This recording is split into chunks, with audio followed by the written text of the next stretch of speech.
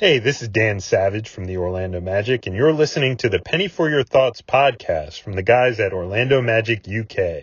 Now it's over to Garrett, Mikey, and Paul. Go Magic!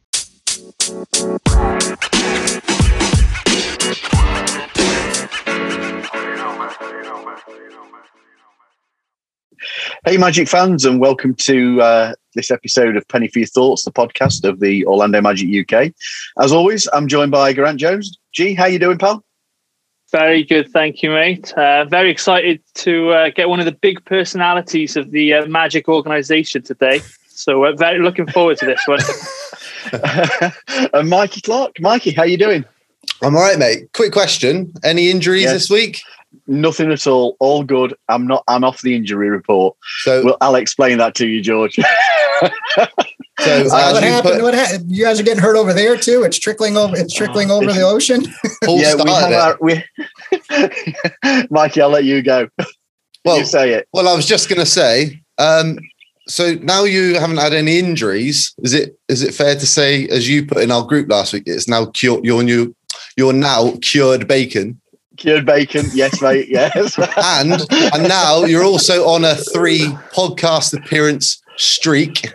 Yeah. Now you're off of Mrs. B's concussion protocol. Yes. George, just to let you know, in the past 3 weeks, I've broke my nose, gave myself concussion from hitting my head on a extractor fan, and also cut through my little finger nail with some wire cutters. So this is why... and your calf. Yeah, I injured my calf kicking not kicking, but accidentally scuffing on a tree root, which injured my calf as well. So keep your head down, Paul. You got to lower your head. You lower your head down. I won't mind, but I'm less than 6 foot. So how the hell I do it, I have no idea. Moving on from the story of my inability to stay out of injuries. This week we are joined by a really special guest, a man who's in his 26th season with the Orlando Magic, currently serving as Senior Director of Communications, familiar face to many of us and voice as one of the co-hosts of the team's official podcast, the Orlando Magic Pod Squad. Also co-host of Magic Overtime with, Drive Time, wasn't it? Magic Drive Time? No, that's not the show's Drive Time. There's so many shows, Paul. It gets confusing. Was it Magic Overtime? It was Magic Overtime. Yeah, it was Magic Overtime. So it's a huge welcome to George Galante. George, thank you for joining us. We really do appreciate this. No, thank you guys. I told you before we started recording, like my kids are very impressed that I'm on a podcast in England. They're very impressed. So I gotta put my best foot forward here. So before we move on, we always like to do this. Would you mind just going through a little bit about yourself and your role with the team, so people who don't know you get to know you a little bit better? Sure. Yeah, like you said, this is my 26th year with the organization, which is crazy to think about when you take a step back. I started as an intern in the summer of 1994. In the communications department. Alex Martins was actually the director of communications at that point. And I was an intern, and that just happened to be the year that we first went to the finals. Shaquille O'Neal, Penny Hardaway, that whole crew. And it was a good time to be in the organization. It was growing at a really alarming rate. Like we were hiring a lot of people because we were skyrocketing at that point. And I actually was up for 2 jobs at one point when coming off of my internship. And it was a job with the Magic as a coordinator in the PR department. And then we also were bringing on the Solar Bears, which was a minor league hockey team. We have the Solar Bears now, which is a minor league hockey team. But at that point in 1995, it was in the International Hockey League. And so there was a PR job open with the Solar Bears, and I was up for both positions, and I ended up not getting the Magic job because they had they had a few interns that had left before me. I was just 21 at the time, and there was a couple of interns that had left before me that I'm sure that, obviously made a good impression on them, and they, if they had any openings, they would bring them back in. So I didn't get the Magic job, which at first I was really disappointed about. But I did get the job with the hockey team, which was still in the in the umbrella, so to speak. And I did 4 years with the hockey team, which was great. It ended up actually being a blessing because I got to we had a much small, the staff of a minor league hockey team is about an eighth of what it is for an NBA or an NHL or big club. And so I got to do so many more things that I wouldn't have had the opportunity to do if I would have had that Magic job. I wouldn't have had the opportunity to control a budget or make a media guide from scratch. I was a department of one. Mm-hmm. And so it was just the opportunity to do things and to get experience under my belt for when the time did come in 1990. Gosh, all my years run together now. 1998, when there was an opening, Alex Martins had actually left the Magic to go take a job with the Cleveland Browns. And Joel Glass, who is still here, who's the chief communications officer, he was promoted to the head of the department, and that left an opening in his old role. And I was fortunate enough to, at that point, I felt confident that I could do the job, and I went for the job. And I had the advantage of being in the organization already for 4 years, and I got that job, and I've been doing it ever since. So it's I've gotten to see a lot of very, very cool things and been a part of some good teams and some not good teams. And I feel like I've seen, well, that's not true. Like I say this every time. It's like, well, what else could I possibly, experience or do? And then it just, this game and this life just proves to me every day. It's like, well, like you haven't seen everything yet. Like you haven't seen a pandemic or you haven't gone through this and that. And so you haven't done press conferences over Zoom. And so it's been a real blessing to have this job for 26 years now. And hopefully I can keep it until they get tired of seeing my face. So that's the plan. There's been some huge challenges for you, and we're going to come on to some of those in a bit because we do want to find out more. What we'll do now is we'll have a quick roundup of Magic news for the week. I don't suppose result-wise it's been that brilliant, but we'll come on to that in a moment. We'll start with the injury list as normal. No change to Jonathan Isaac and Markelle Fultz. Otto Porter has been out with a foot injury. Michael Carter-Williams has been out with an ankle injury. He's likely to miss multiple games. Terence Ross is listed as day-to-day, questionable with back spasms. James Ennis III is also listed day-to-day and questionable with a calf injury. And finally, we lost Wendell Carter Jr. for the visit of the Pelicans, and he's now listed as day-to-day also with an ankle issue. Robert Franks signed to a second 10-day contract. I'll put my teeth in and get things right. He's been playing quite well, I think. I think he's earned that second contract, so good luck to the guy. Recapping the week. So we had a 114-110 loss to the Rockets. 6-point lead at halftime, but a 32-18 third quarter saw us playing catch up afterwards. Avery Bradley sunk 2 free throws with 7 seconds remaining to seal the margin of victory. 15-point differential on 3-point shooting really hurt us that night. Magic leaders were Dwayne Bacon, cousin Dwayne, with 22 points. 10 rebounds for Wendell Carter, who also had 11 points, so got a double-double. 9 assists and 2 blocks for Cole Anthony, and Chuma Okeke weighed in with 4 steals, which is really good number in a game. Christian Wood was superb for them. 25 points and 10 rebounds for his double-double. The Hawks, 96-12. We had no answer for their starters. Trae Young, Clint Capella really played well. Lou Williams hit 22 points from the bench.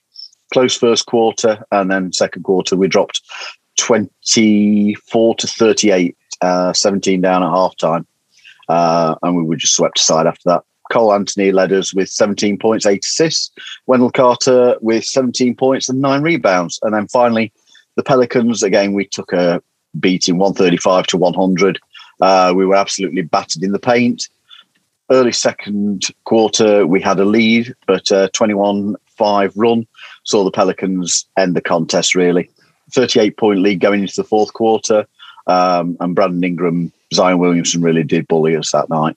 Devin Kennedy and Mo Bamba both made 17 points, and Cole Anthony scored double figures for the 7th time in 8 games since his return.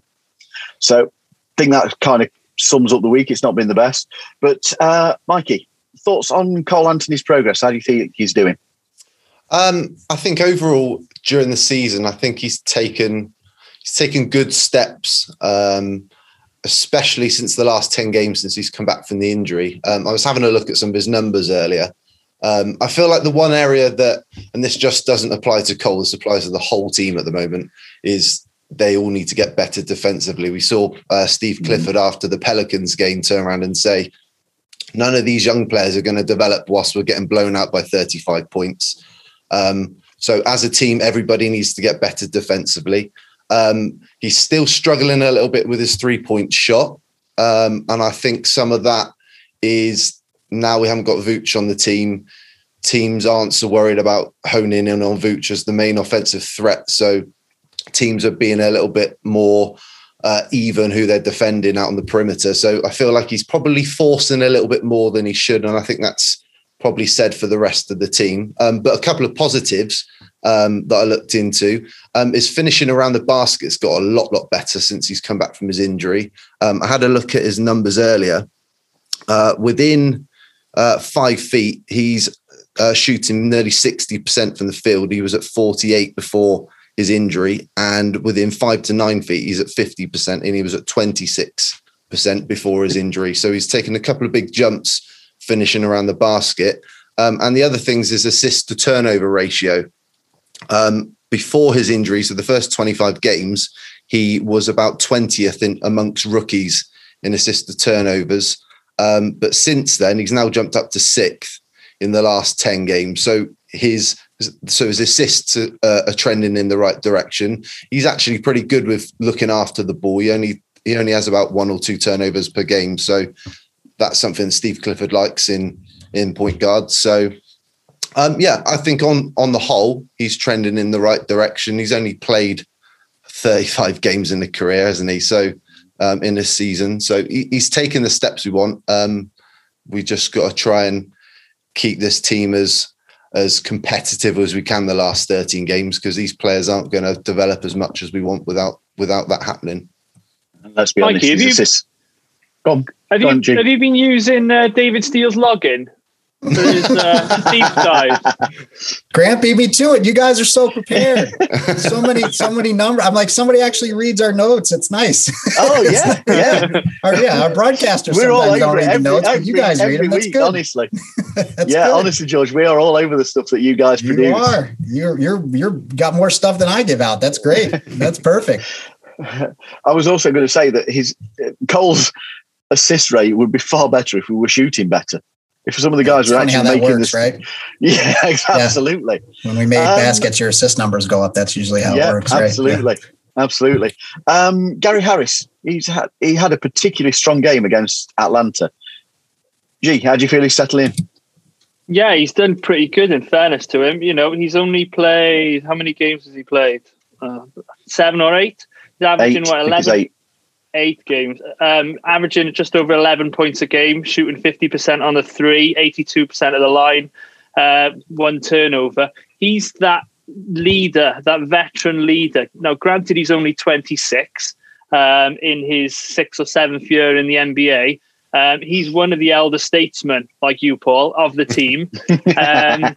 So he's really there as a hand to guide a lot of these younger players along. I think other than him, you look at the other ages of the players. Michael Carter-Williams, 29, Ennis, 30, Bacon's 25, Ross is 30. Other than that, I mean, Randall's 28, Porter 27. But he is someone who's got the NBA experience that you see it on the court. You saw him, I can't remember which game it was. It was probably the Pelicans game when Van Gundy was pulling the Pelicans together just to have a little huddle when Jackson Hayes got some blood, and Harris was doing the exact same in our side of the court with the young guys, and that's good to see. Just telling them things that he's seeing with all the experience that he has. So him being signed for this year and next, albeit 20 million, he's going to be a key part of the locker in bringing the franchise back up to where it should be. George, got to ask you this. How excited the organisation for this rebuild process? that we're now going into? As much as it pained us to say goodbye to Vooch and to Evan and to Aaron, I think, it got to a point where the organization had to take an honest look with ourselves and see where we were and where we were going. And, did we have the right pieces in place the goal of our organization is to compete for championships. And we haven't done that, in 10 years, ever since Dwight left and we had the complete rebuild with Rob Hennigan. We haven't been in that situation, and that still just remains our focus. And I think we had to take a hard look at ourselves and take an honest look at ourselves. Steve Clifford has done an amazing job with what, think about, that's the same core that was here for 4 other coaches. But Steve's the one that has gotten that core to the playoffs. Now, granted, I can understand where fans get frustrated where, we made the first round and you win a game and then you're out. We get that, but at the same time, it's, it took a long time to get that group to that spot. But I think that we had to take an honest look at where we were going and what that group could accomplish in the future. And if there was ever a chance to maximize, the draft prospects and take a reset, this was the time to do it. And so we're definitely looking forward to what lies ahead. I think we have some nice young pieces that we can build around. And also we now have a little more flexibility that we have not had in the last 7 or 8 years. We have not had any flexibility whatsoever in terms of draft capital or roster movement. We've been really locked into what we were for a while now. And these moves give us some flexibility. And if you look at just take next year's draft alone, if everything holds form where it is right now, we're poised to have 2 picks in the top 10. I think in a draft that is where everybody's excited about the prospects of what lies ahead with that draft. I think if we're that team that has 2 picks in the top 10, and then you take a Markelle Fultz healthy and a Jonathan Isaac healthy and a Wendell Carter Jr., Cole Anthony, Chuma Okeke, we have some nice young pieces that we can finally, start to build around that young nucleus and see where that takes us. And it just gives us a little more flexibility for the future. So, we're looking forward to where, this plan is going to take us. Hopefully it can take us to where we think it can. Yeah. George, Paul. No, very much. Do you feel like we're further along in this rebuild, even though we've just essentially blown the roster up than we ever were under Rob before? Mikey, that's a good question, because we've done a lot of second guess. We spend a lot of time together. David and myself, JT, Dante, and we you talk about a lot of things, and even internally in the office amongst everybody. And when we were rebuilding back in 2012, if you take a look back at some of the picks, and some of the moves, we picked Victor Oladipo and we traded for Tobias Harris and we got Vooch in the trade. So, it wasn't necessarily, we were probably headed in that right direction then too. Now you can definitely point to where the things maybe went sideways and I don't want to dwell on any of those because we all know where they are. But then you come back to present day. And I think it's hard, Mikey, because we're definitely starting again, at near where that was to say we're ahead of where we were in 2013. I don't know if that would be accurate, because you're taking a team that made the playoff, I had this conversation with Bob Byer, who is an assistant coach under Stan Van Gundy now in New Orleans, who was an assistant coach with us. And I saw him after the game on Thursday night, and we were just talking about the team and the Magic, and he just said, making the playoffs is hard. Everybody just takes for granted, you're a playoff team. You're the 8th seed. Well, guys, like making the 8 is hard. Like making that 8 is hard. And, we were there the last 2 years. We were a playoff team. We're clearly not a playoff team right now. So to say we're further along, I don't know if that's accurate. I will say that I do think that Jeff and John do have an idea of where they want to go and where they want to take this. And I think making the moves that they made at the trading deadline sets us up to start those in motion. And then, we'll hopefully ping pong balls and things, we don't need the number 1 pick, but you just need to make the right pick. It just needs to be the right player. Yeah. And hopefully, we have enough guys in that room that know what we're looking for and what we want to do and what fits the best. And hopefully when we have these 2 picks that are hopefully, like knock on wood, in the top 10 of this draft, we can start to lay the foundation. We can just start to see how that goes. Now, the other thing with that being said, I don't want to be long-winded here, is it, even if we get the number 1 and number 5 pick in this draft, right? That doesn't necessarily, that'd be amazing, right? That'd be amazing. But like, that doesn't necessarily equate to, well, hell, the Magic we're right back in the playoffs next year. We're going to be a top 4 seed. Like, I agree. You got to take a look back into NBA history. I mean, you could take a look just at Magic history, right? We had Dwight Howard, the first pick in the draft in 2004. Okay. Shoot, you can go all the way back to Shaquille O'Neal first. And that's Shaquille O'Neal, guys. Like, this is arguably a top 10 player in the history of the NBA, Shaquille O'Neal. We drafted him first in 1992, right? Did we make the playoffs the next year? No, like we missed the playoffs. We didn't make the playoffs. You have Dwight Howard, first overall pick in 2004. And this is a guy that is umpteen-time All-Star, 3-time Defensive Player of the Year consecutively. It took us 3 years to make the playoffs after having Dwight and Jameer on our team. It took 3 years. You take LeBron James with the Cavs. LeBron James is arguably a top 5 player in the history of basketball. The Cavs didn't make the playoffs for 2 years when they picked LeBron James. Yeah. So these guys that are, I've seen all the names. I've seen the Mobleys and the Cunninghams, and, this guy's going to take us to, save us Cade and all this, I've seen all of it.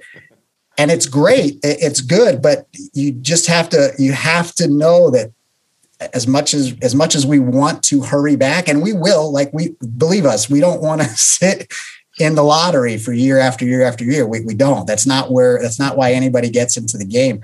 However, for it to be an instant fix. Doesn't happen. Historically, it doesn't happen. Historically, it just doesn't happen. So it's going to take some time.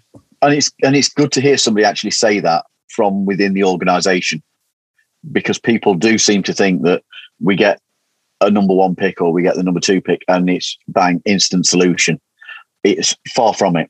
Far from it. It is a rebuild process. I just think history, if you look back at history and you can take any team and it just doesn't we want it to happen. Don't get me wrong. I want to pick whoever we're picking it.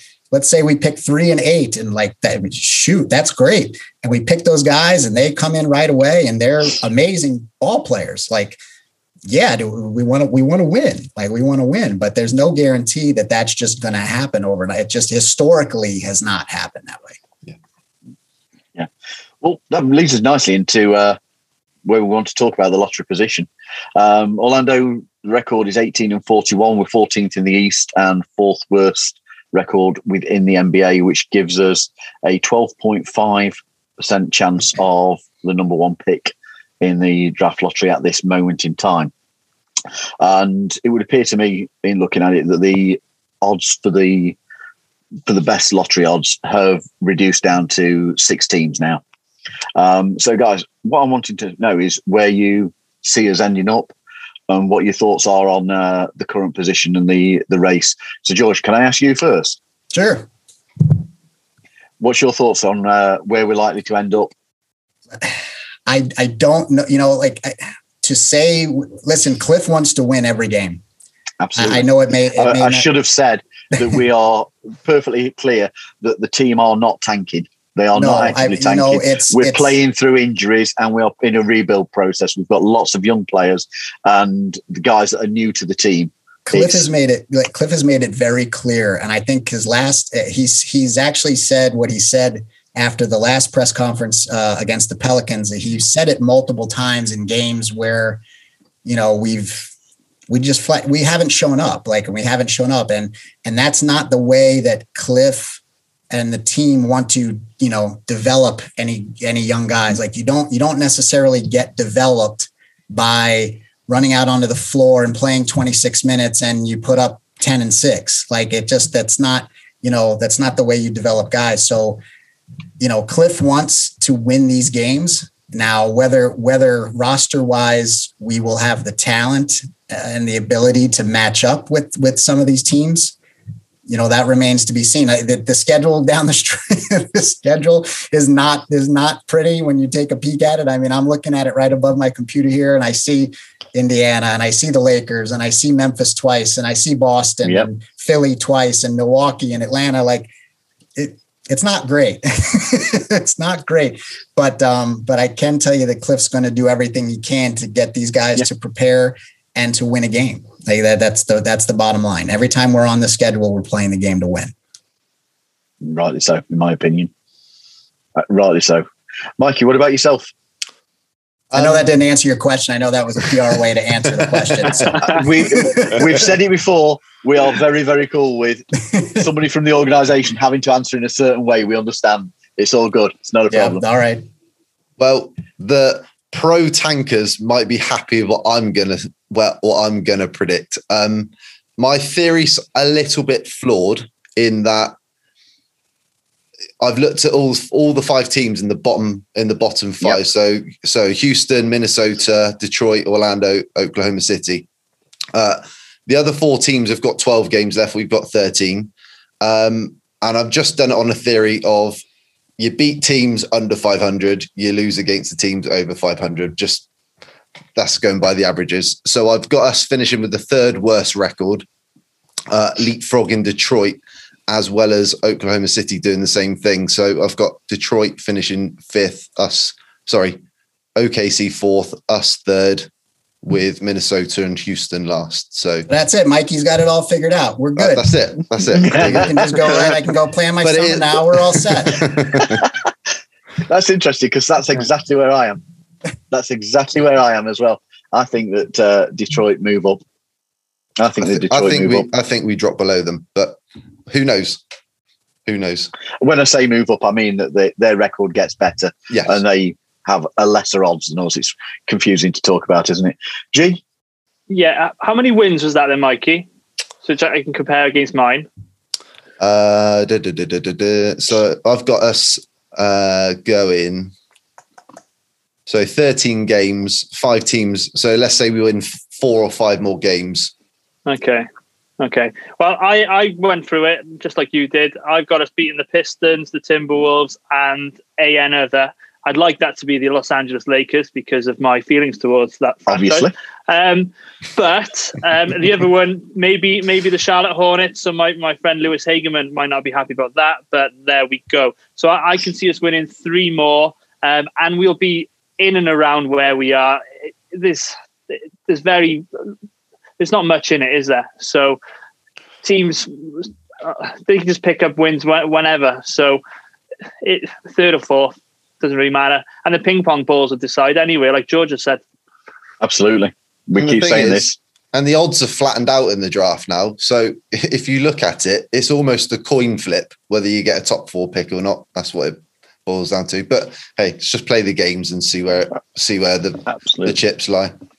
I was just interested to see where everybody saw us finishing up. I think we'll drop. I do think we'll drop into that bottom 3. So on to that time of the week where we talk to our guest, George. So obviously we know that you spend a lot of time on the road with the team. What is currently involved on a trip, and is it still fun? No, I mean, I'm not going to lie to you. It's not. The honesty. Going on the road during these times, it's tough. We're not allowed to do a whole lot. We're not really allowed to, when the season started, we weren't allowed to leave the hotel at all. at all. Like once we got from, well, the first thing is we're all, I don't want to say we're monitored, but they give us these chips so they can track, should they have to go back, say somebody ends up testing positive at some point down the line. Well, these chips, I guess, they can go back and they can track your contact tracing. Okay, well, you were with person A, it's a little frightening. Like it's a little scary. Big Brother's watching you. But yeah, a little bit. So, that's their, but it's all within the name of safety. They can do their way to contact trace. So, but you go from the plane to the bus to the hotel, and you're in the hotel for the duration of your stay. Like I'm from New York originally, and I always loved going back to New York.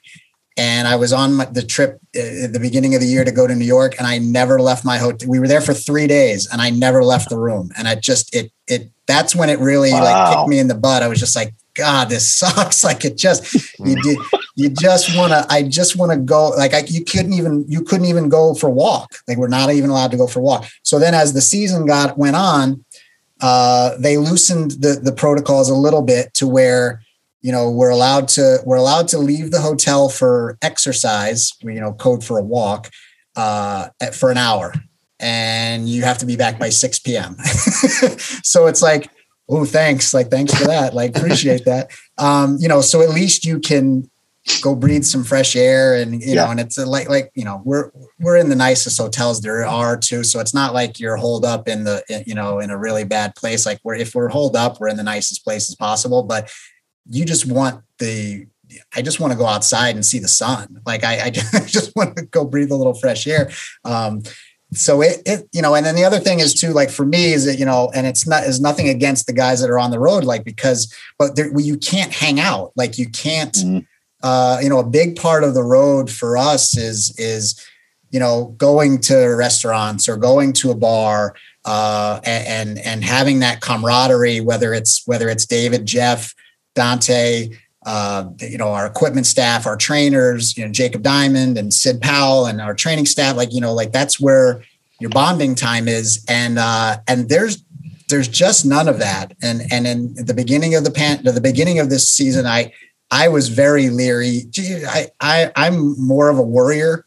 And so at the very beginning of this thing, like I was terrified. I didn't want, we have a meal room, and I would get my food and I would sprint back to my room because I was just like, I don't want to, and the other part of it is at least I can only speak for myself. Like, I don't want to be the guy that like brings the ship down. Like, I don't want to be like, well, George Galanti tested positive. Like, I guess we're, and I don't want to be the guy that brings it down. And so, I'd get my food and I'd run back up to my room and I'd, eat by myself. And that's just not typically what I'm used to on the road. Like I like to go hang out, and I like to go, grab a beer, or just, if there's, especially this year, like we have a whole lot of new trainers like that I don't really know that well. And the time to do that would be, on the road and on the downtime, if there is a little downtime, and there's just none of that. And the other thing is like my running mates are not allowed on the trips with us this year. Like I hang with Dante and Ty Eastham, our TV producer, and David and Jeff. Those are my main guys, and they're all not around. So it's tough. It's it sucks for them because I know they want to be out on the road with the team. And it sucks for me just because I like hanging out with those guys and I enjoy their company. So I've not had that for 13 months now on the road. It sucks. And I would imagine that whereas normally it's a team working, every facet of the job falls to yourself.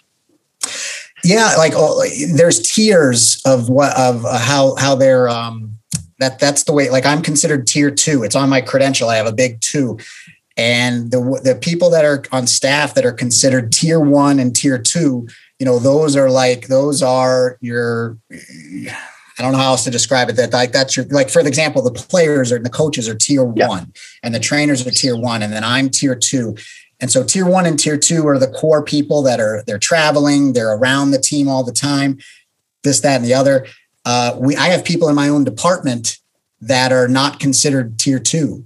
So when Joel Glass or myself are in the building, they can't be in the building. Like it's just a, yeah. Really?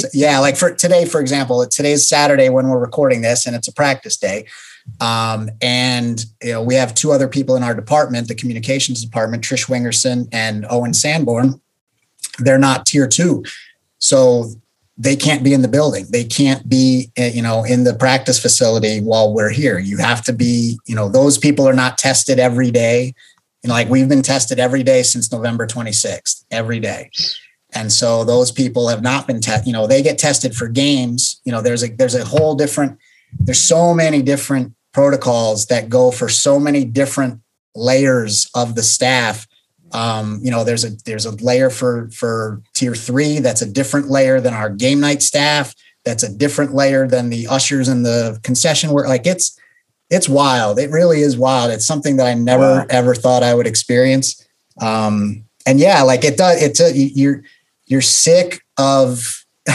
I'm sick of getting a swab up my nose every day. I can be honest and tell you about that. Having your brain tickled. Yeah. Like luckily they're not like I've seen the videos of the real deep ones where they get you right up into your eye sockets. Like I haven't had any of those, but I'm definitely, when this is all over and if I never see another Q-tip again, I'll be fine with that. So my daughter teaches and we know whether it's sneezing or gagging, exactly where she is doing the test at that right moment in time. That's right. And you got to pick the right tester too, because you get some of them like we see the same people now. So I know I kind of gravitate toward the ones that I know are a little more gentle with the swabs, a little more gentle with the swabs. Cool. George, take us back to the 21st of January. You were on the road in Minnesota. Cole Anthony hits that game winner. We see him sprinting off the court. Yeah. We see you thinking, oh no, where's he going? Get him back. Can you take us through that moment? Sure. That's a good one. The celebration and the locker room afterwards. Of course, we saw the locker room and that looked like a great place to be. Yes. Okay. So we'll start with the chase down, right? Okay. So, at that point, I'm always in communication with Dante and with our producer about obviously if we lose, we don't do any interviews right off the floor, and those only happen if we win. And so he tells me ahead of time where we're going or who we want to interview or whatever else. And at that point, I think we were up 2, right? At the time we were up 2 when he hit the 3, or were we tied? We were down 2. Down 2. I mean, down 2 and his we made us up 1. And so at that point we had just kind of said all right, should somebody hit the game winner, that's the guy we go get. And I've been in those situations before where to corral the guy. I mean, you can kind of go back and see some video. There's actually another video where Tobias Harris, I don't remember what year it was. Tobias Harris hits a game winner. This is 4 or 5 years ago. And OKC? It was a home game. It might've been the OKC. I don't know if it was the dunk or whatever, but it is a shot where it looks like I'm in the huddle celebrating with the team. And all that I'm doing is trying to grab the guy and make sure he doesn't run off, run into the locker room so I can get him over to Dante. And that's a lot easier to do under normal times because hey, look, Dante's on the court, the camera's on the court, there's people everywhere. That's a little easier to do. But I've been in those situations where I have to corral the guy and make sure he doesn't run off and whatever else. So I felt like I was in a pretty good place. I positioned myself. I knew where our tunnel was. Our tunnel was right behind the basket. So I was all right, I'm in a good place here. I got this covered. And I also don't think in my head that this kid's going to just sprint and haul rear back to the locker room. I'm but I got it. I'm okay. So I'm watching the scene unfold and, they crowd Cole over by the bench and they're doing their thing, whatever else. And then all of a sudden, Cole gets the great, and I'm thinking, all right, I have time. I can get out there. Cause I've also learned from the Tobias Harris thing. It's I don't want to look like I'm in there yeah, guys, way to go. That's not my place. I'm happy, but I don't want, so I'm trying to keep my step back. And then all of a sudden I see him he stops celebrating and then just puts his head down and just runs. And I was like, oh crap, like I gotta go. So I made contact. I think I'd have to go back and look at it. I think I did make contact initially and he went past me. And I said, I'm also have the, like, keep in mind too, like I have the mask on too. And you can't hear that great with what's going on. And I'm going, TV, we got TV to do. We got TV. You can't see what I'm saying. He's looking at me like, what? And now I'm sprinting because he's still, and luckily it's a pretty, like that hallway goes back and around to our locker room. And so like, I had time to like, you know, I wasn't stretched. Like I'm old now. Like I so I had to kick it into high gear to chase him down. And I'm yelling at him, no. Like, let's go get TV. He's like, what do we have to do? Come on. We just want to get, I mean, no. Like, let's go do it. He's like, all right, let's go. And now I'm pulling him back out to the court. Now on the way back, now all the other guys are like coming in. So I'm trying to pull him back out to the court. I got every guy coming, smacking him on the head, hitting him in the chest, way to go, this and that, the other. And like, so I finally made him out. I got him out to Dante. And then that interview, he was obviously pretty hyped up. Like he got a lot of fans that night, I think, because it's one of the best post-game interviews. Yeah. He was so brilliant. Genuine. He was so just genuine. And I think that snapped like a 5 or 6 game losing streak for us too. We hadn't won in a while. Yeah. Is that what it was? It was 6. And so like he was, and as his first game winner in the NBA, like he was, and rightfully so, like he was on cloud 9. And so like he got I think he made a lot of fans that night that hadn't really heard from Cole or knew much about Cole. So that was a good thing. And then we go back from he's done with his TV interview. And those are awkward now too, by the way, because, on the normal times, Dante is physically there with the player and he's standing right next to him, talking to him. Now we have to, there's camera, like it's the normal high camera that's shooting the game for like that you see on TV, but it's the normal high cameras. We have a headset and we have to try to find the camera that's up top. It's on like the mid-level. So I got to tell Cole or whoever it is, I'm like, listen, like that's like I'm pointing way up to the concourse and there's a red light and there's a camera guy and he's standing there going like this and he's trying to tell you where to look. So I'm like, all right, that's, and he has to talk to like, it's not easy. Like you can see, if you watch these post-game interviews, like it's not easy to do just because there's nobody to look at. He's just looking at space. So we're trying our best to make it work. So he's done with the interview and we go back to the locker room. He's still pretty amped up. And then we open up the door to go, and everybody obviously is already in at that point. There's nobody, he's the last one. He and I are the last ones. And he goes into the locker room and I had kind of stayed out the door. And then all of a sudden you could just see the water, like the water started, they all got him when he walked into the door. The water, came out and they were all pumped up. And it was a good moment. We actually, and then we got in trouble from the league because none of us you're supposed to have your masks on at this point. Like, and we put that out on, so we're like, oh, like, this is a great moment. Like, and then the NBA calls him like, oh, you can't do that. And I was like, all right, like, it's okay. So, but that was definitely a high moment for the season for sure. Yeah, definitely. Definitely. Yeah. It was like watching you play man-to-man coverage as a cornerback trying to get Cole down. I got toasted though. I got beat bad. I needed to stay lower in my stance, I think, to keep him in front of me. I did not do Cliff was not happy with my defense on that possession. Not happy. Cliff is never happy with anybody's defense. He has very high expectations, Coach Clifford. Very high expectations. So one happy story to a more somber story. Can you tell us what it was like those few days before the NBA shut down? Because we were coming off that big win in Memphis. Yeah. No, I was on that trip. It was a 4-game trip or a 3-game trip. We had played in Miami, I believe. And we lost a tough game. Like that was a tough game. And then, gosh, we went somewhere. I think we went Houston, Minnesota. And we that's what it was. Memphis. And it was Houston and we beat them down. We beat Houston down.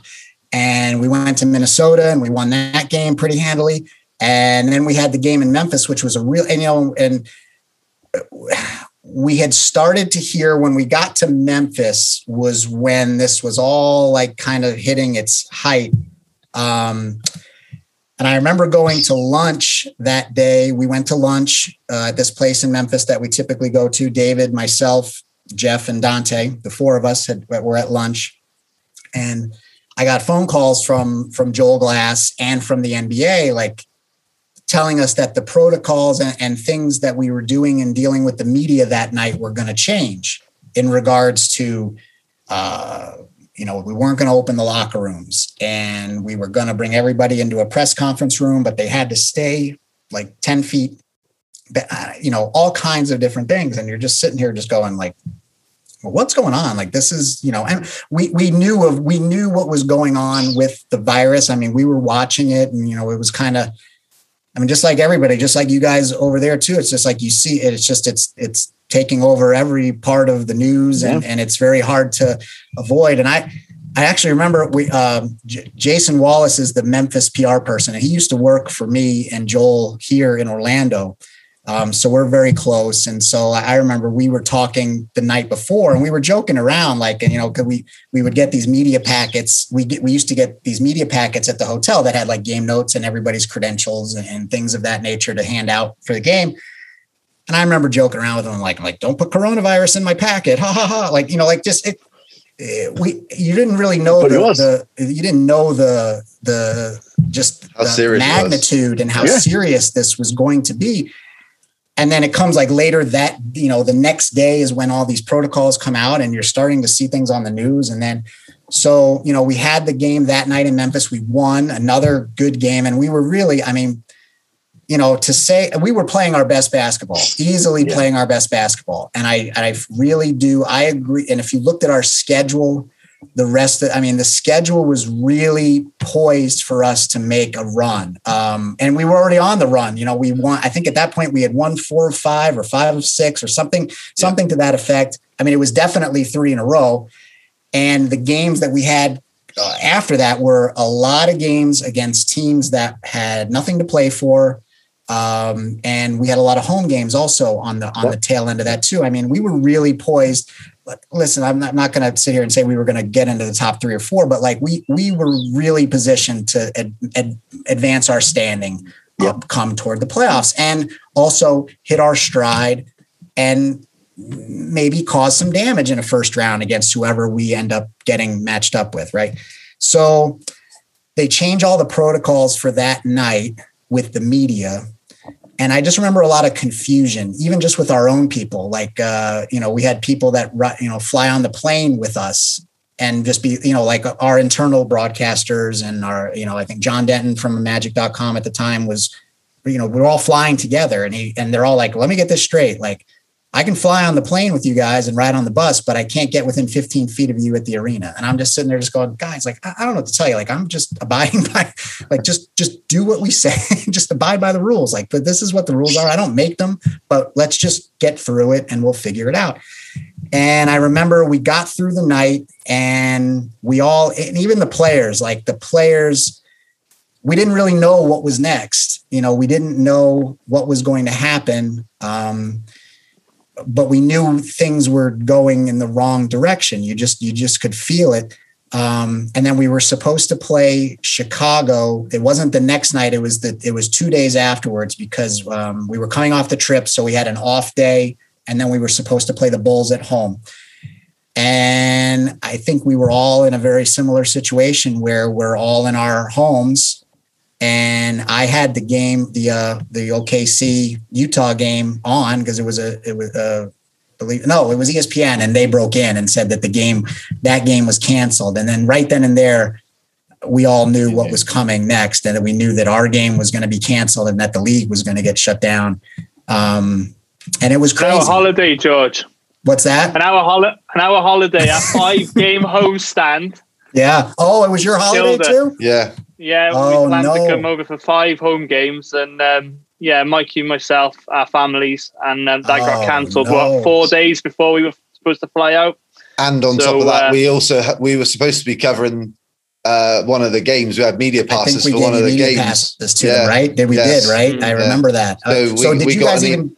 Did you even get on the plane, or did you? No. Oh, okay, good. Well, that would have been worse if you came on the plane and then got stuck. What would you have done? You got stuck here. That wouldn't be good. That'd be terrible. Oh, that'd be great. I was going to say there's worse places to get stuck. Yeah. There's the guy drinking a Bud Light during the podcast. There you go. Absolutely. It'd be great. My next door neighbours got stuck in Australia for 3 months. Is that they couldn't right? get a flight back. That's, so yeah, that's. I mean, as cool as that sounds, that's not what you want. You don't. No. You don't want that. You don't want that. They said there were huge pros and there were a whole lot more cons to it. Yeah, that sucks. But it it was weird. The whole scene was odd. And it was a weird time. It was a weird time. So from one day of confusing activity to another of full-on activity, the trade deadline this year, where we just pressed that red button. Yeah. So I'm just interested to know how challenging it was for yourself and your team, the timelines involved, and particularly if there was any extra work or considerations around the trade of Vooch, considering his position with the team and the fans.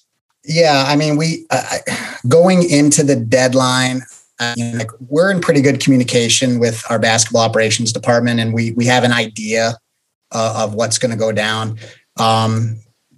I left. We played the night before. We played Phoenix, and listen, stranger things have happened all through the years. Like, we've been told trades are going to happen, and we make press releases, and they never happen, and it happens way more than you think. It happens a lot where just listen, like, things get to the end and it breaks down, and then it just doesn't happen. So you're like, okay, well, that I have press release. Well, I've started deleting them because I had press releases of trades that never happened, and I should have probably kept them and put them in a file and made a nice book. But interesting. but you had an idea, that Evan was probably going to go, and you had an idea that Aaron was probably going to go. And I didn't really, and we'd never really gotten, I had never really gotten much confirmation other than just to be ready, and those guys were obviously, but on the flip side of that, you've seen their names in trade rumors since the minute they walked through this door for 6 years. Yeah. It's always like the Magic are going to trade Vucevic, the Magic are going to trade, and it's never happened. And so you kind of just wait until it does happen to start any work, because I'm the one that ends up writing the press releases to send out to the media. And so I hadn't written anything. I kind of just was like, I'm going to wait until, because I didn't want to add any more things, like I don't want to do a couple hours worth of work just to have nothing happen. So I've learned my lesson over the years. And so I just kind of had waited, and I went that morning very early, like at 6 something in the morning, to go get my daily COVID test. And which I have to drive down to the arena. And then I live about 15-20 minutes away from the arena. And so I got my oldest son off to school, came down to the arena to get my COVID test, started driving back. And I got a phone call that said, we're going to be busy today. And I went, okay, like how busy?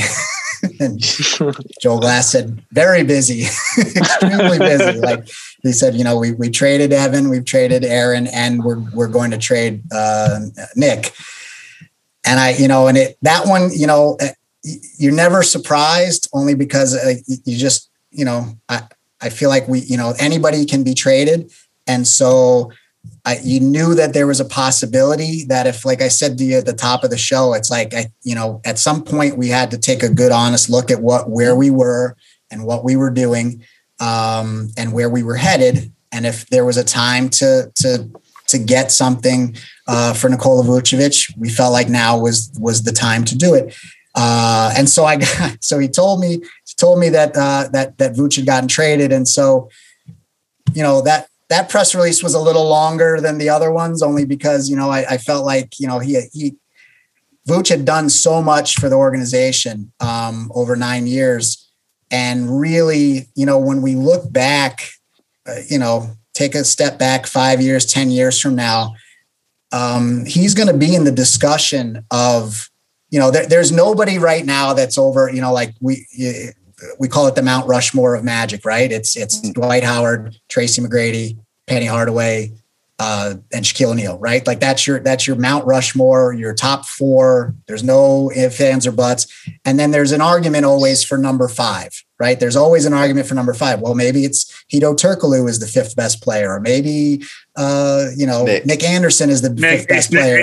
It's Nick. Okay, well, I can tell by your background there between the number 50, like maybe you're thinking Cole Anthony's in there, but so like is it Nick Anderson? Is it Jameer Nelson? Is it Hedo Turk? I mean, you can make an argument for like all of those guys that are right around that top 4.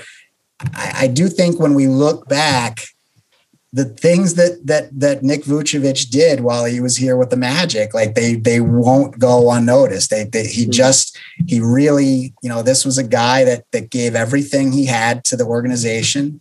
I mean, just think about all the things he had to overcome, even while he was here. I mean, we signed Bismack Biyombo. We drafted centers. Like there's all these things that he just kept having to overcome. And not only did he overcome them, he was named an all-star, and then he was named an all-star again. Like that is not an easy thing to do, especially for a team where we were in Orlando that just, that frankly hasn't been on national television in the last 10 years or has gotten the attention that in certain they deserved, and in certain times we didn't. So his time with the Magic will definitely go down in history as one of the best. So his press release was a little longer, just because I was writing it. His press release, they might have had an extra quote or two or a fact before I let that one go out. A lot of times when we're sending press releases out about trades, we want the focus to be on what we're getting. Like we want the attention to be, listen, here's what we're getting. Here's what we've gotten, not necessarily what is going away. And so a lot of times when we're writing a press release, it's like, hey, we got this, we got this, we got this, we got that. Oh, and player A is leaving. He averaged like 15 points a game. It's no big deal. Like, fine. It was okay. I might have put in an extra paragraph or two about Vooch just because of his standing with the organization was so great. Yeah. So how early did you? Sorry, Paul. How early did you know in the day? Because the deadline was at 3 p.m., wasn't it? So I knew at 7 a.m, right? That was happening. Yeah, and then I think Adrian Wojnarowski broke it. But Adrian Wojnarowski or Shams breaks everything before it gets released. It's funny how that works. But so Wojnarowski I knew at 7 a.m. because I was just coming, like I said, I was just coming back from getting my COVID test, and it was very early in the morning, and I was just driving back into my neighborhood, and that's when my phone rang. So it was 7 a.m, and then I think we released it around. Woj broke it around noon, and I think at that point, we hurried things. Oh no, but we couldn't say anything until there's a trade call that has to go down with the NBA. Every time there's a trade, because that's where all your, the contracts get sent over to the league and they have to approve, and their lawyers have to, you have to dot I's and cross T's. So you can't release any trades, even though it's out there. It's out into the Twitterverse and everywhere else, and everybody knows it's happening. But you can't release it until the league has approved the trade. So I don't think they approved it actually till later in the afternoon. But I knew at 7 at that point that he was going. Yeah. Oh, cool. George, the Dante and Galante show was a favorite feature show of ours for many, many years. You saw it in England? Yeah. Yeah. Every week. Get out of here. No, well, we needed more people to watch. We gave you 5 stars. Don't worry.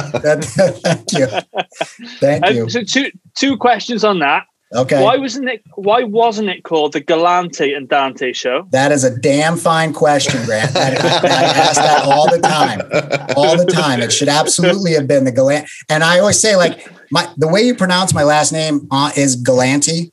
everybody, and it's happened my whole life. And I don't correct people because it's not that big a deal. Like I've been called way worse. So if you're going to call me Galante, like that's fine. Like I said, I've been called way worse. So if that's the worst that's going to happen, like it's okay. And I told Dante, I was like, you know what? This should be the Galante and Dante show. Why do I have to change how I'm pronouncing my name just to fit you into the bill? So yeah, that's a good question. Next time, if you have Dante on, that should be the question that's asked to Dante. He's a glory hog. Cool. That's why that guy's a glory hog. He just wants all the attention to himself. He can't stand sharing the spotlight. It's like the podcast, isn't it? The Pod Squad. It's the Dante pod. Let's be honest. If Dante didn't run that podcast, that thing would go nowhere. that would be me spinning my tires, not knowing what direction to go. He's the best. He's the best. No, he's very good. He's very good. But the second part of the question, what was your favorite moment or guest or ex-Magic player? I know you've had a good couple of ones with Turkoglu, Vucevic with the earpiece. What was your favorite one? Gosh, that's a good question. We've had so many good moments. Like the Hedo Turkoglu. Hedo's such a good sport, because we're basically just making fun of him right to his face. And he's such a good sport and he doesn't care. And I remember when we had the idea, Dante had come up with the idea of what did Hedo just say. And then like you hear the idea and you're talking to each other and you're like, well, damn, like that's really rude. Like you're just point blank making fun of this guy, like right to his face. Like the guy, he's not from here. He's doing his best. And we're just going to blast this guy and make it a game.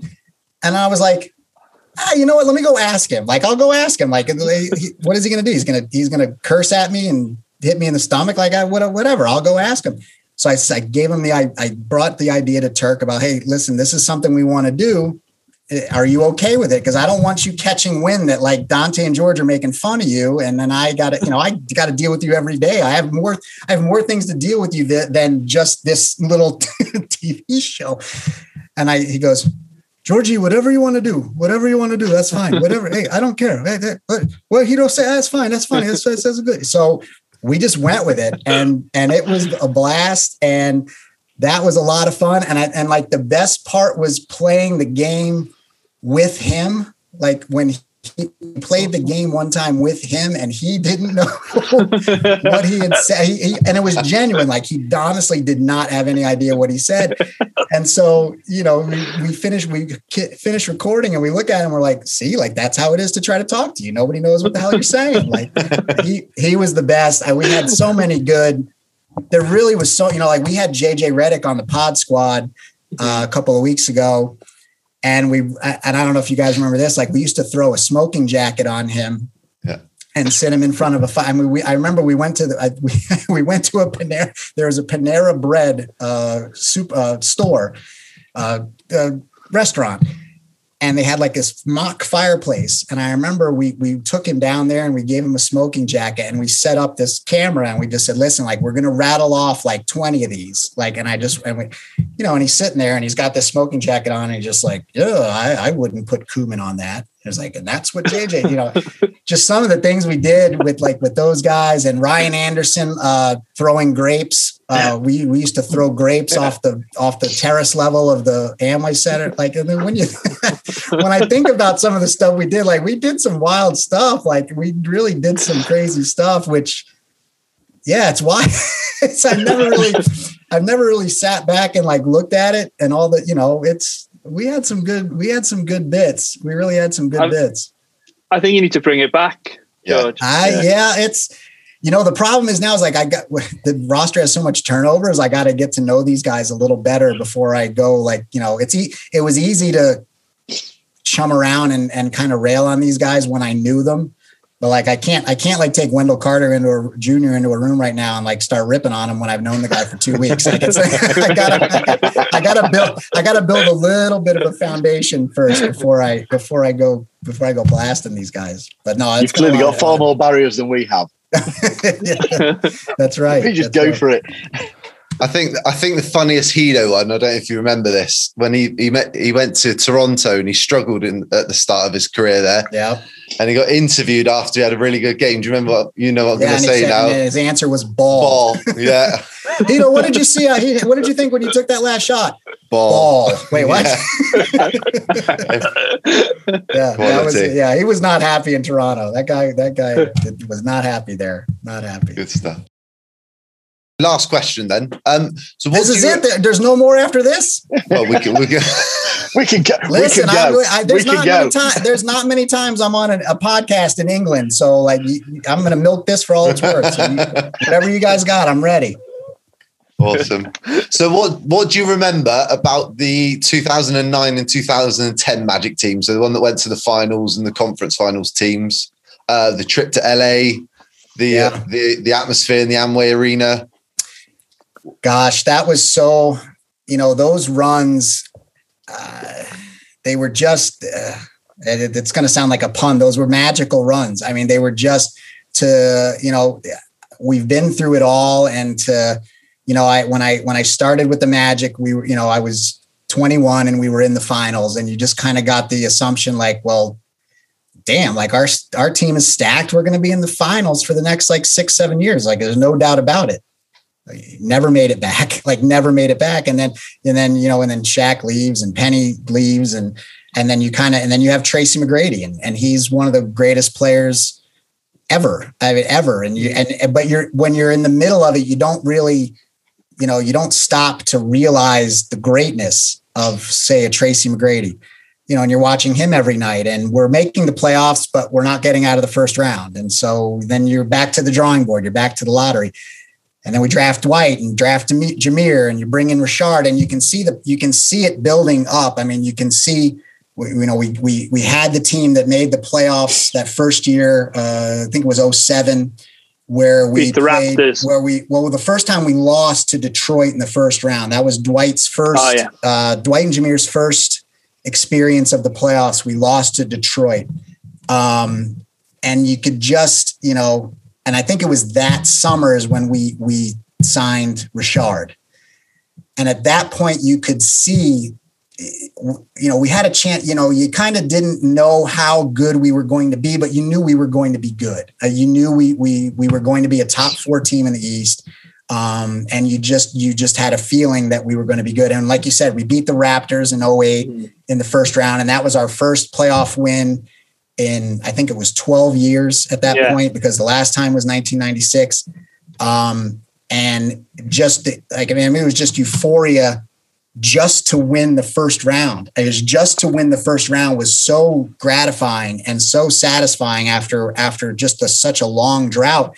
And then we ended up, I think we lost to the Pistons again. The second round in the conference semis, and you knew we didn't have enough. You knew we didn't have enough, but we were getting there. Like you knew we were getting there, and you knew Dwight was going to get to a different level, and you knew Jameer was going to get to a different level. So you go into 2008-09, and I was fortunate enough, and I think I've said this story before. I was fortunate enough to Otis Smith involved us in everything. I mean, he was so great at involving us in everything. And we were fortunate enough to partake in a team dinner just before training camp kicked off in 2008-09. And I just always remember Stan Van Gundy and Otis went down the line. And this is from Dwight all the way down to the 15th guy on the roster, and went through their roles. Listen, Dwight, you're going to do this, this, this, this, and this. And went down every guy, down to the 15th guy. You're going to do, you're going to be there. You're going to stay ready to play. You're going to, this and that and the other. And just then and everybody is so, a lot of times and I've been in those dinners before, and a lot of times you're just like, and guys are checked out. They don't really, whatever. And I just remember everybody they were even locked in at the dinner. I mean, and training camp was starting the next day, and the guys were just locked in to this, this pre-season speech. And I remember leaving there that night and thinking just like, we're going to be good. Like, we're going to be really, really good. And if we can figure it out, like, we're going to be scary. And we did, and we figured it out. Jameer going down was really hard. when we lost him midway through, because I think at that point, I mean, we were like 33-8 or 34-8, like something ridiculous when he went down. And you're thinking, well, oh crap, like, you know, like we'll still be good, but we won't now, you know, there's just a level. You guys have watched enough basketball to know now that, like, you know, there are certain teams that they can get to that level to win the title. And then there are going to be another level where, like, yeah, they're good playoff teams and they may win around, but they're not going anywhere past that. And you kind of, when Jameer initially went down, you kind of thought, well, you know, maybe that's what we're going to be now. We'll win around and it'll, you know, we'll do what we did last year. But then, you know, Otis made the trade to get Skip. And Skip just fit perfect. Like, it was the perfect piece. He didn't have to be Jameer. You know, he didn't have to. Jameer was so good at scoring the ball. And Skip didn't have to do that, but Skip was really good at getting guys in the right spots. And he was a great passer. He would hit the occasional shot. And the way we were so spaced out is that, you know, if you look back, like, everybody plays the way we did then now. Yeah. Like, we were so far ahead of what everybody, you know, there was no teams playing 4 out, 1 in when we were doing it. There was nobody doing it. We were the only ones. And as the years have gone on, like, they're taking our model, like that's, you know, some teams are now going 5 out. Like, it's just, there is no, you know, center. And so Skip fit great to where he would knock down the occasional 3. He would always get the guys in the right spot. He just didn't do too much. He stayed within himself. Richard picked up his game. He's probably the most underrated player we've ever had in Magic history, in my opinion. Just does all the little things, hits the biggest shots on the biggest stage. And we had all the pieces, like, and we entered the playoffs. I think we won 57 games that year, or 57, I think. 7. Yep. And 57. And I remember we played Philly in the first round. Dante you have to ask Dante if you have him on again. So we felt really good going into the playoffs. We felt like we were one of the 3 teams in the East. Like, we felt like, okay, Cleveland, Boston, or us. Like, the 3 of us can win this thing. Everybody else is kind of just there, and they're going to fill out the 8. The 3 of us, we can win the East. And we were in, I remember we lost the first game to Philly. Oh no, it was game 1. We lost to Philly, or game 2. Mm-hmm. No, game 1. So it was game 1. We lost to Philly, and we're like, oh crap. But, like, you're not okay. Like, all right, they stole home court, but it's like, we still should be okay. And then we lost game 3 on a buzzer beater. It was like Thaddeus Young hit a layup. And we were in Philly, and we had to spend the night because we were, you know, when you're in the playoffs, you're in the city for extended days. So, like, we're not going back home. Like, we're staying in Philly the whole time. And I was so angry after we lost the Philly game in game 3. And I went out that night, and I tied one on. I was so mad. And I just all night long, all I kept saying, and this is anybody that was listening, strangers, whatever else, I'm like, we're going to do all this all year. We're going to lose to the Sixers. Are you kidding me? Like, you gotta be joking. And I just was fuming, and I let everybody know it till like 4 a.m. I wasn't having it. And so sounds like me, George. On a Tuesday? Yeah. Monday, Tuesday, Wednesday. So, you know, so we go back, we play game 4. Hedo hits the big shot in game 4. And once Hedo hit that big shot in game 4, we just knew that was done. Like, we just knew that series was over. And even then, like, even in game 6, like, you kind of were a little nervous because Dwight got suspended because of the technicals. Yeah. And we were missing somebody else. I don't remember who, but Courtney. Courtney was out because he got dinged by Dwight's elbow. So he was still not playing at that point. You know, so JJ Redick and Marcin Gortat were starting, and Marcin had probably the best game of his career, to this day, probably had the best game of his career that night. We beat the Sixers. And then we had that run against the Celtics, which was a great series. You know, all the numbers were against us in the Boston series to not win that series. I think they were 32 or 31-0 or 32-0 when they host a game 7 in a playoff series all time in Boston, and we dump trucked them. And my wife was there, which was great because I flew my wife up for the game for game 7. And just to, Boston's a tough place to play. Like, those fans they're knowledgeable and they're rowdy, and they are into it and they love their Celtics, and they never had a shot to get into the game. I mean, we hit them in the mouth from the jump ball. Really? Hito was awesome, and Dwight was awesome, and JJ was great. I mean, all our guys. I mean, Petrus hit big shots that night. We could not miss that night, and we dump trucked them good, and that was a great feeling. And then, like, the Boston series, I think, scared us more than the Cleveland series. I think we really felt like that we could match up with Cleveland, as good as anybody, if not better, because they really had no answer for Richard or Turk. Like, you could put LeBron on one of them, but you couldn't put LeBron on both of them. And so whatever direction you went, the other guy is going to get you. Like, and they also, like, listen, Dwight was doing his thing and he was fantastic against Ilgauskas. But they really had no answer. They really had no matchup answer for the Richard and Hito 3-4 combo. They just didn't. And honestly, like, I think everybody believes, and I do too, like, if LeBron doesn't hit that crazy shot at the end of game 2, like, we sweep them. We would have swept them, and that would have been, instead of having the series go 6, like, we would have swept them. That would have been the end of them. But then to make it to the finals, the thing about 2009, like, and that was a great run, but the advantage that LA had over us is that they had been there before. They had been there the year before. And so the finals, I mean, none of our guys had experienced that before. The lights are brighter. The interviews are longer. The goaltends aren't cold. Yeah. Okay. Well, yeah. It just, I think the magnitude of the finals, it took us, like, I mean, you could see it in game 1. Like, we came out and we were just starstruck of everything. Yeah. But and you can't afford, in the playoffs, you can't afford to give possessions away, let alone games. And that game 1, we had no shot, but it really was strictly because, in my opinion, we were in awe of the finals. And then if you look at the rest of the games, I mean, like, game 2 was game 2, right? Like, nip and tuck, we're a missed layup away from winning it. Game 3, we won, we shoot the ball lights out.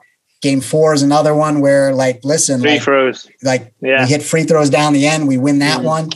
I mean, that was probably the closest 5 game, you can look at it on paper and be like, oh, well, LA kicked Orlando's rear. Like, not really. Like, we were we beat, and we also felt very confident against the Lakers too, because we had beat them twice during the year. Yeah. And so that's why going into 10, so like that was the fight. And then going into 10, we had a different team. We had Vince Carter.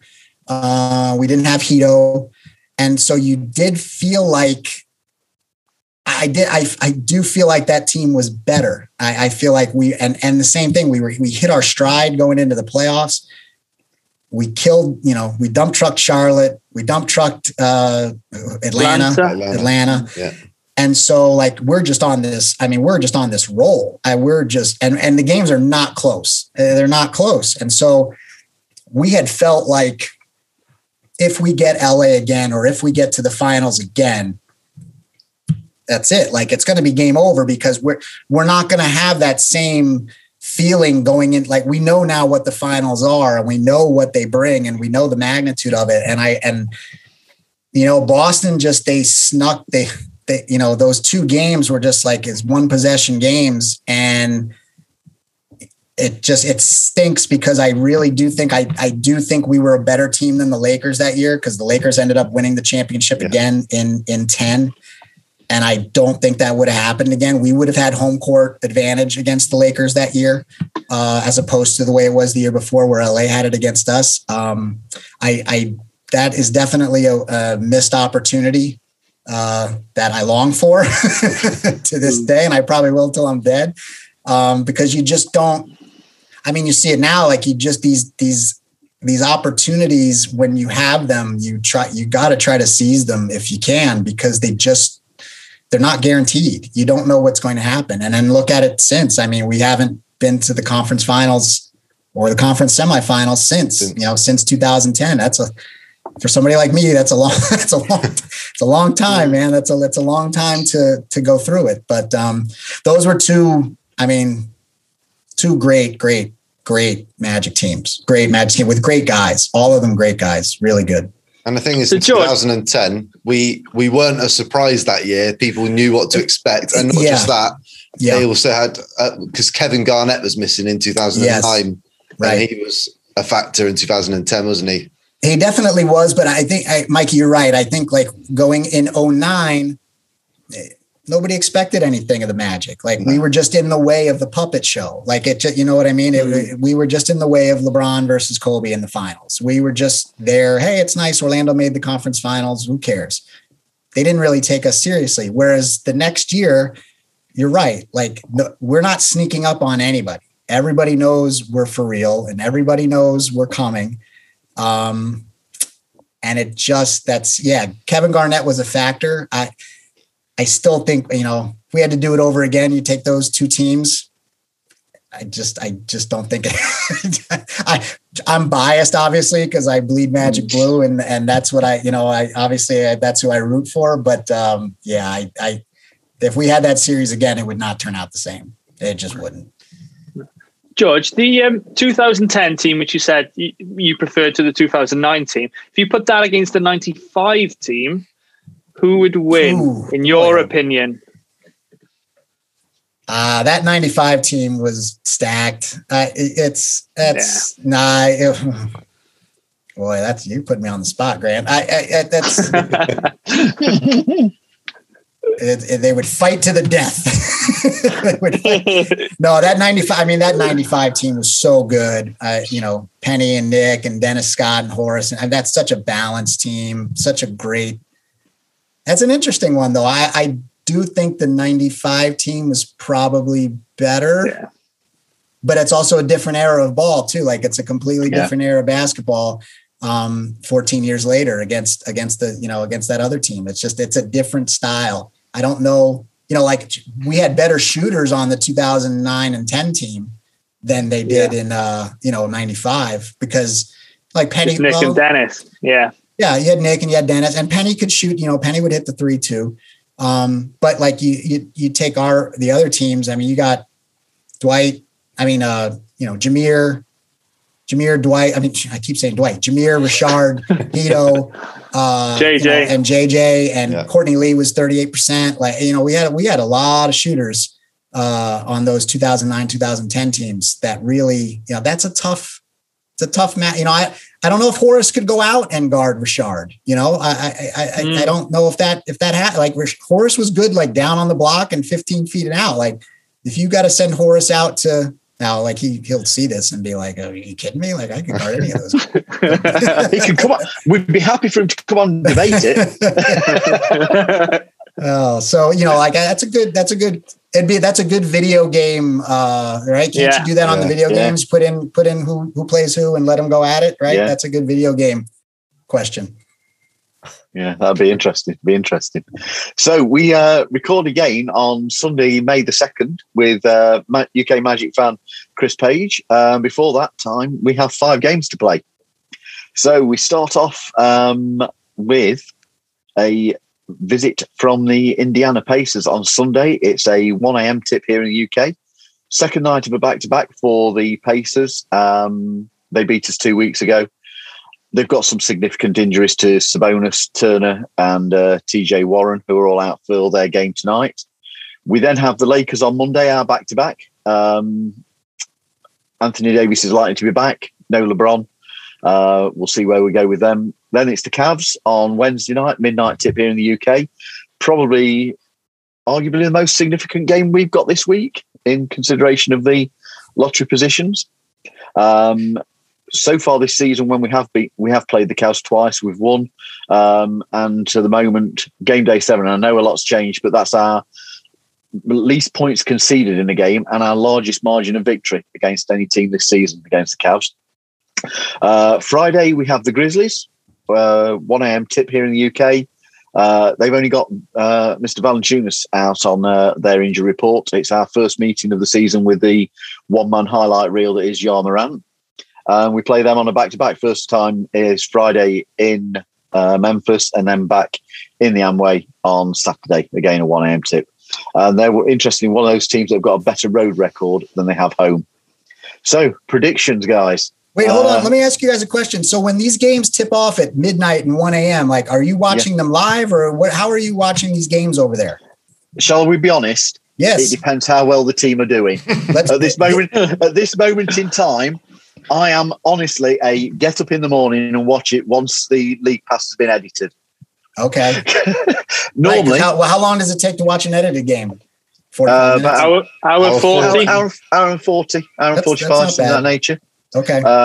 Normally, I've got to be honest, I think when it's pre-COVID times, the in-game entertainment was better. The whole programming was better to watch live. It's not as entertaining to watch live at the moment. So I think most of us are asleep. I was just curious now, if the team's doing better, if the team's doing better, what are you doing? Are you staying up are you waiting until midnight, 1 a.m. and watching? I think when we qualified for the playoffs in the 2018-19 season, I think we were all up watching the Boston game. Everybody was up. Then what happens at work? What happens at work the next day, fellas? Like coffee. You fight through. You power through. Loads of coffee. Or Bud Light. I'm retired, right? Yeah, exactly. If you're Grant, you take another Bud Light. There you go. Yeah. That's the worst. I'll say, who cares? I'm retired. Oh, there you go. All right. Well, I was just curious. However, reading off these times, I'm like, oh my gosh, that's late. I will tell you, George, that a good percentage of the people who watch and listen to this are staying up. We have some real hardcore fans who are, even if it's a West Coast game, tipping off at 3-4 in the morning, they will be up watching. Yeah, because that's still for me, and I'm in the States. And they're talking on Twitter in a group that we've got set up.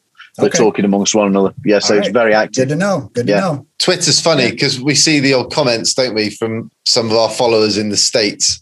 And they'll go, oh no, we've got a 10 p.m. tip off tonight. I feel really sorry for you. Yeah. I will never complain. I will never complain about the 10 or 10:30 tip off again. Yeah. I will never complain. Smallest violin. Never complain again. No way. So George, what do you see us doing this week? What prediction? Well, you don't have to wear your Orlando Magic hat if you don't want. You can be honest. I think it's going to be tough. It depends on who we can get back from the injury report that you read off so beautifully at the beginning. We're a different team when, let's say, James Ennis and Terrence Ross and Wendell Carter Jr., if those guys are healthy, it just allows Cliff a little more flexibility on who to play and how long to play minutes and where to play guys. We've had so many games this year where we're asking guys to do things that they've never done in their basketball career. We're asking James Ennis to play power forward. We're asking Chuma to play 32 minutes. There's a lot of things that we've asked guys to do as the year's gone on that they're not used to doing. So I think a lot of it will depend on who's able to suit up that night. Are we going to have our full contingent of guys? If we're going to have our full contingent of guys, then, we'll give some of these teams a run. We'll play hard. And hopefully, like I said before, like Cliff is going to prepare and have these guys ready to win. They were, prepared to win. And it's going to be on them then at that point to translate it to the court. Mikey? I'm going to go 5-0. No, I'm not. Sorry. I'm going to go glass half full, 1-4. Oh, Mikey, no. Go on. Who are we beating? I actually think we're going to beat the Grizzlies. I think we're going to beat them in one of the back-to-back games.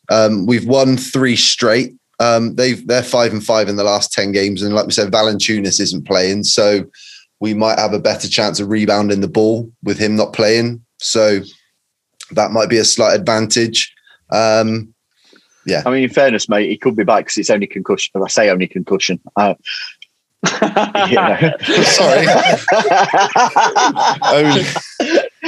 after missing, he might not be able to do the podcast. Yeah, exactly, mate. He won't do the post game interviews. Oh dear, I've really set myself up again, haven't I? Yep. So you're going 1 and 4. Yeah. G. Between 1 and 4 and 2 and 3. We already said we're beating the Lakers. Yes, we're beating the Los Angeles Lakers. That was the one. I don't know if Anthony Davis is going to play. I think they might just take it easy with him. So, he could be down to, load management. So here's hoping. And that's the one team I'd like to beat out of the 29 other teams in the NBA. So let's go with a win against the Lakers and possibly the Cavs. But to be safe, and because this is a competition, I'll go 1 and 4. So you guys keep track. You keep track of predictions, and you see. All right, so who's winning? Who's winning? Do we get to hear after you make your predictions? Who's winning? Grant's winning. Yeah. Even though Grant's drunk the whole time, he's still winning.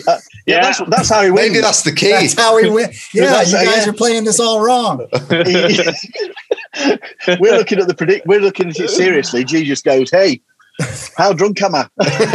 How many beers have I had? That's how many I'm going with." Perfect. That's how many we've been. I'm liking his strategy better than you guys right now. Yeah. Grant, are you far ahead? Are you way ahead? It's close. You're 2 in front, two ahead. Yeah, you've got 5, and the English contingent have both got 3. That's a pretty 2 this late is pretty good. It's about the only thing Wales win, though, isn't it, G? Hey? Yeah, you're right there. Well, as usual, I'm going different to you, Per. I'm being more confident. I think that we beat the Cavs, and I also think we take one against Memphis. And I'm thinking, I do fancy us against the Lakers because we do tend to do quite well against them at times, the season record. So I'm going 3 and 2. Let's go for a good week. Are you drunk as well? It's all the heroin I do. Paul just took this thing to a whole different level. Yeah, I'm like that every week. I was towing the line, and Paul just went right off the rails. Oh man, no. If there's a line, I'm always beyond it. Okay. So, make sure that everybody, as we come to the close, let's just say, please, everybody if you're not following us on our socials, please make sure that you are doing Twitter, Facebook, Instagram. Check out the website. If you are shopping, I'm going to make a shameless plug. Please use our affiliate links off the website or off the socials because it helps us pay for what we do here. And if you are shopping, also use the Magic UK 10 discount code for 10% off Fanatics and NBA Store Europe, but some exclusions may apply. So, George, thank you so much for joining us. It's been an absolute pleasure. It really has. No, it's my pleasure, guys. Thank you for having me on. I appreciate it. And Mikey, Geraint, thank you as always for your company. And until next time, Magic fans, let's go Magic.